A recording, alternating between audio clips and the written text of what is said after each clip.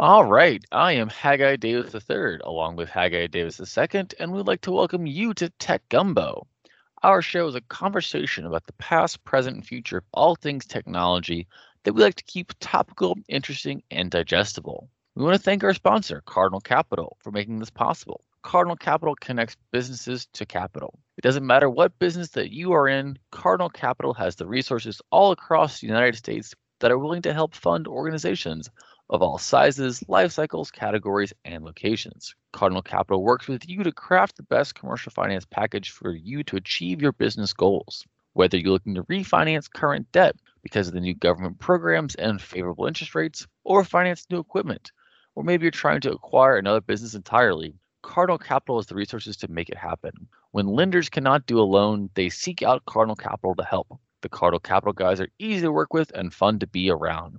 Contact them today at 225-308-3700 or send them an email at info@cardinalcap.net, and they'll be happy to help you with your commercial finance needs. So each week we take a listener question about a topic that they were interested in by visiting our website, techgumbo.net. And this week's question is, everyone else has been talking about Twitter. Why haven't you? So that's a great point. We have been talking internally about Twitter this entire time. We've been paying attention and rolling our eyes through all of it. Those people who heard us on Cup of Tech Gumbo before Thanksgiving got a little dose of it. And ultimately, we decided that since we're not a daily show, we're a weekly show, we like to do a bit more analysis than up to the minute reporting. And so we said that anything that we recorded, we were worried would be out of date by the time that it aired. And so we wanted to get a little bit of time for the dust to settle a little bit, for trends to start to develop, for patterns to start to emerge, and then we would comment on that as opposed to just live tweeting what's happening.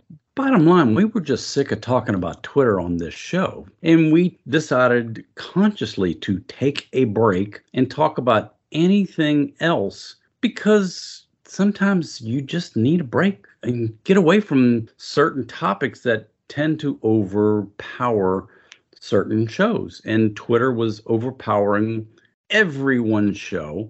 And so we decided, hey, we'll take a few weeks off and then we'll come back. And so beginning of December here in the year 2022, Twitter has now been in the hands of Elon Musk for 6 weeks.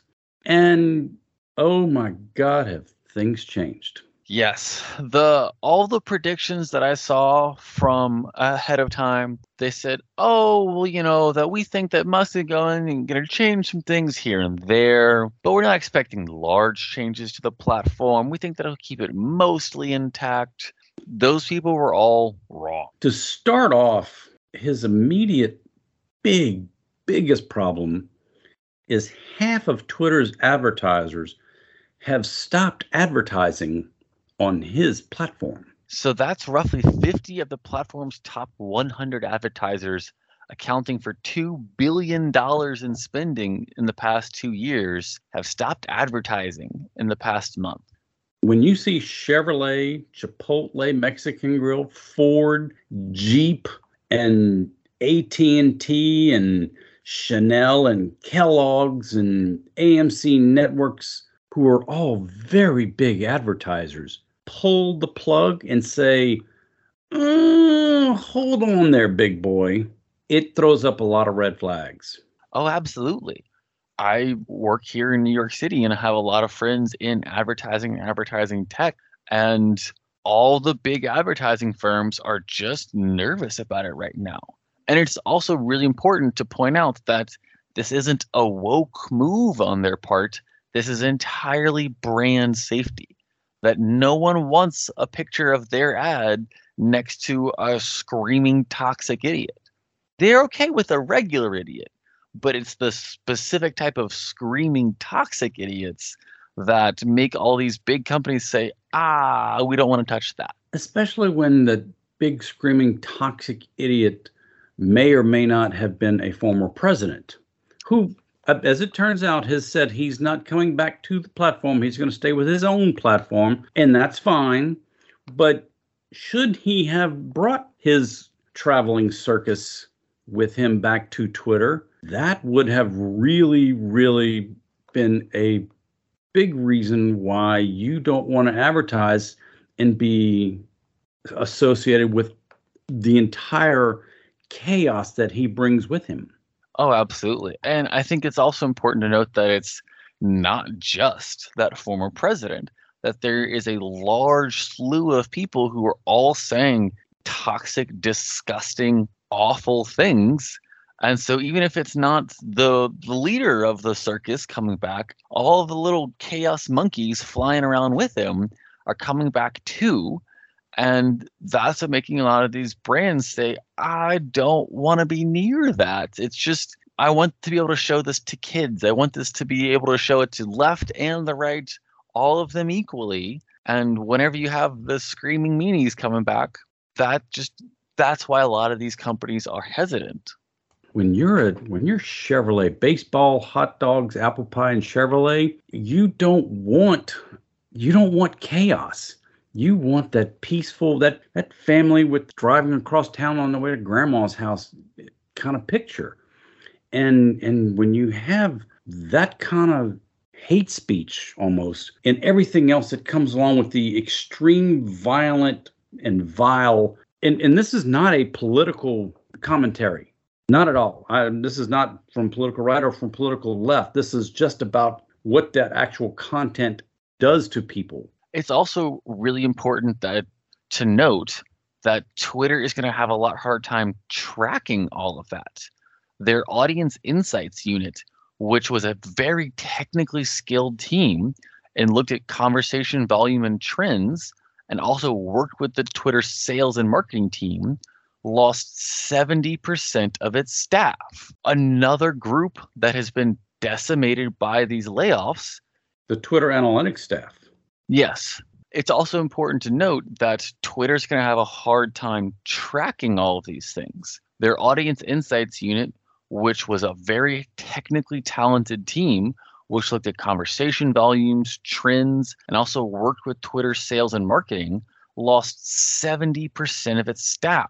Their business analytics unit also lost 70% of their staff.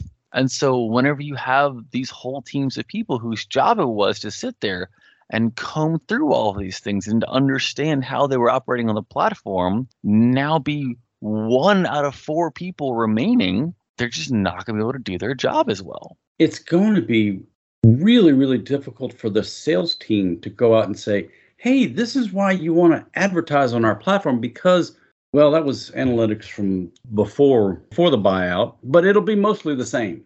That's not a good sales pitch. Right. Or if a company who's already there says, I want to see the latest quarterly numbers, how many people saw my ad? How many people had all these different views of my ad? And Twitter says, it was pretty good. Don't worry about it. It was worth it. And so when you're Chevrolet, Chipotle, AT&T, any one of these big, huge companies who their advertising spend is all data driven, and your analytics and data staff are gone, and the audience insight staff is gone and can't provide those numbers, how do you go out and get new business? Right, because you have to think that all those companies said, you know what? We had been on Twitter for 5 or 6 years now. This is as good as opportunity as any to go to TikTok, to go to Instagram, to go to YouTube and set up on those platforms. And why would they come back? And maybe in 6 months, the Musk puts the whole thing back together and says, please, please, please come back. But those brands say, I don't know, we're happy here. Why would they go back? Well, and when you also consider Facebook has around 2 billion users, TikTok has a couple of billion and a half users, and Twitter has 250 million. It's not like you're swimming in the same lane in the pool. You're not even in the same pool. Yeah, Twitter is a very US-centric platform, and that's 250 million people. It's just not as many, and so it's really tough whenever you are applying these big shocks to the system. Musk is betting that they're going to survive. He's got all the numbers that say that the impressions are up, users are up, tweets are up, all these things are, the user base is there, but is the advertising revenue there? That's the question is there enough money to keep the wheels on, to keep the wheels turning? Because, oh boy, it's looking rough right now. Well, you mentioned revenue. One of the things that Mr. Musk has talked about in the last 6 weeks is taking this Twitter Blue thing to $7.99, $8, whatever you want to call it. And it's been pointed out to him that if your users are using iPhones and they sign up for that Twitter Blue with their iPhones, well, the iPhone App Store gets 30% of all that revenue.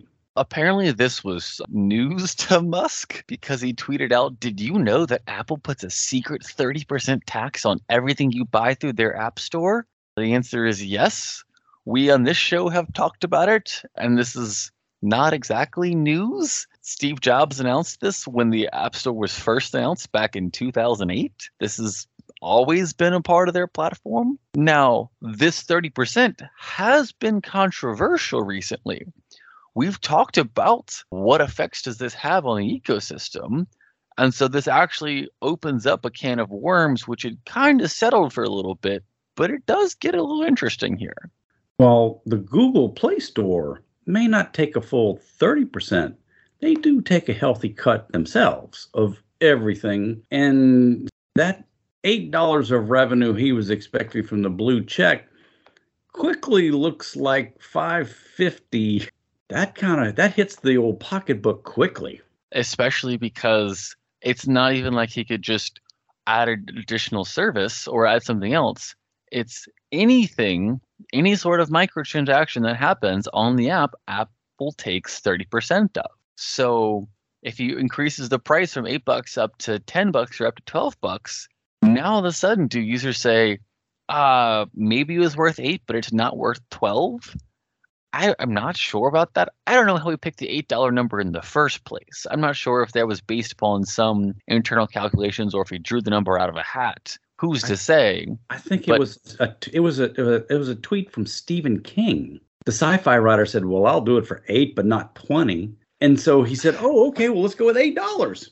Yeah, I really hope that there was more internal logic than that.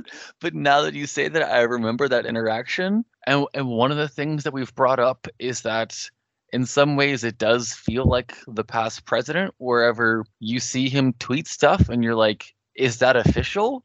Did he mean that? Is that like what we're doing now? Or were you joking there? Was that a meme? Did you meant to be taken seriously? Who's to say?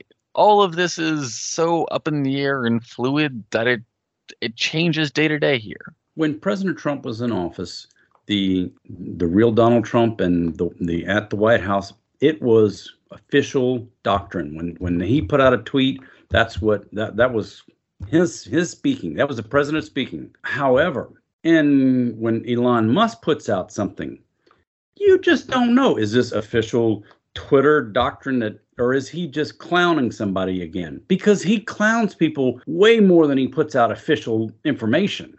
Oh, it's at minimum 50-50. Because even whenever Donald Trump said that he was staying on Truth Social, Elon Musk posted some memes which just reeked of desperation. But he's going to, and his supporters are going to say that he was memeing the whole time, that he didn't mean to be that thirsty, that it was all a joke. Sure, okay. But it's tough to understand. Everyone's going to view it differently as to whether or not they think he's joking, whether he's being serious. It's a Rorschach test.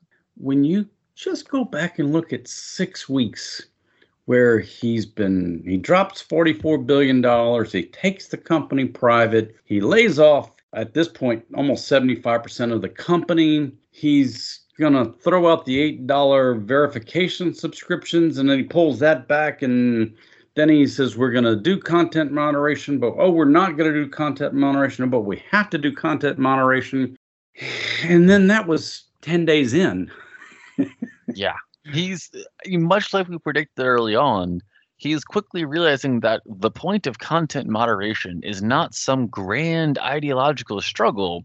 It's advertising. Advertisers want tranquility. They want calmness. They want safety.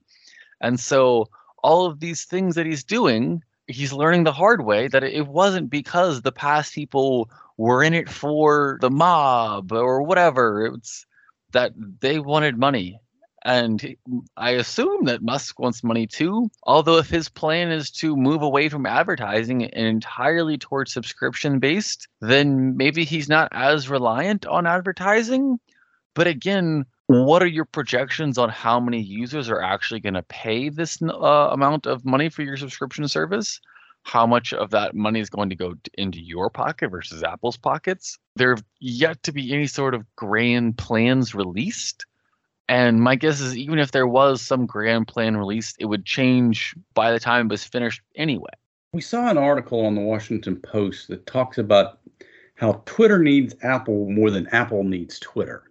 And Mr. Musk, he put out a tweet here today of he took a tour. Tim Cook took him around the whole Apple complex, and he's trying to make nice apparently with Apple. But even if he makes nice, Apple's not going to negotiate down that 30%. It's also important that there's a step in the middle here that somehow Musk got it in his head that Apple was going to pull Twitter off the App Store and that was going to be a fight, and that Musk had declared that Apple was going to remove Twitter off the App Store because of censorship reasons, and that therefore Apple was anti-free speech, and he went on a long stream of posts about it. He even said, I'll create my own cell phone. I'll create my own smartphone platform to compete with the iOS and the Android phones. And then today, Musk met with Tim Cook, and Tim Cook said, no, there was never any plan to pull Twitter off the Apple App Store. And so, sure, Musk had a great time posting about it. He got fired up, and good for you. But this feels like a very dangerous way to do business. It feels unstable. And boy, if this is how you're going to respond to every rumor that you hear, that's interesting as a choice. When you drop $44 billion and you have your skin is that thin to where a single tweet makes you destroy a company you just bought? How is it that he built this rocket company, this car company, and did so well with that? Oh, because those are engineering based, as we've talked about in the past, not emotion based the way social media is. One of the things that I've seen from a reporter who knew him very well, her name is Kara Swisher. She's done a lot of very good technical and internet reporting. She said that this is not the same person. She said that he has spent way too much time being too online. He is too deep into Twitter now, and he's sitting there reading all the comments. And you never read the YouTube comments, you never read the Facebook comments, you never read the Twitter comments, because they're all trash. They are bad for you. It is worse than junk food for your brain, and it's fried his brain. And that's where he is now. He is too deep into all of those, into the cesspool. And so it's turned his brain to mush. And that's because she said that if you had asked her 2 years ago in a vacuum, who is the person who she would pick to turn Twitter around, she said she would have taken Musk, because on paper, he could do this. But he is turned into his own worst enemy here, and is just gone completely off the rails, because he clearly has some level of business acumen to build Tesla, to build SpaceX, to build all those other companies. But this isn't it. We're not seeing the same person here. And who's to say what will bring that sane, level-headed, maybe a little crazy, but still efficient business leader back? And what it is doing is it's running off some really good talent. And this really good talent, they're getting job offers from other social media platforms who really want to know about that secret sauce of how Twitter was doing, keeping toxic information away, and how they were subsiding and quelling all the discord that was out there, because Twitter is so quick to allow content to flow. Twitter is always based upon quick. Now all these people are showing up at other places, resume in hand. Oh, yeah. A lot of those people who were fired, not all of them, but a lot of the senior level staff who had really built a very competent machine, they're going to go to all the other platforms with their severance pay from Twitter and probably take a pay raise. And their whole job is to be, oh yeah, here at Twitter, this is how we did it. And all the people they're talking to are just going to be furiously scribbling notes and changing themselves to look like what Twitter used to look like. It just didn't have to happen that way. And I love Twitter. And so I'm like you, we're hoping this tries to get back on the tracks, because it left the tracks about 6 weeks ago. I just don't know. I agree. And we want to thank General Informatics for sponsoring our show. General Informatics is an information technology firm with a mission. And that mission is to make our clients even more successful through the best use of technology. Based in Baton Rouge, Louisiana, General Informatics is a premier IT managed services provider delivering exceptional managed IT solutions to a diverse base of customers from Texas to the Carolinas. From the beginning, we have maintained our commitment to meeting the growing needs of our clients through the continuous use of innovation. With over 20 years of experience and a team of 120 plus employees, including technicians, engineers, programmers, and designers, GI has evolved to become the leading IT partner of businesses, schools, and government agencies. Our managed services teams can run your digital infrastructure or support your team on an on-demand basis, letting you focus on your business's strength. This has become a proven formula. So proven that 98% of our clients continue to do business with us year after year. Whether you need new IT services, new technology, or you just have a question, visit us on the web at geninf.com. And if you enjoyed our show today, we're here on Talk 107.3 FM every Saturday at 4, and the show will rerun Sunday at 4. If you missed any part of our show, or you would like to hear any of the previous episodes, check out our podcast, which is available on most every platform, including Google Podcasts, Amazon Music, TuneIn, Stitcher, Podcast Addict, Overcast, Player FM, and more. And when you're there, be sure to subscribe so you'll be notified every time a new episode is posted. If you like our show, if you have some suggestions or want to submit a question, let us know by visiting our website, techgumbo.net. Thank you for listening to Tech Gumbo.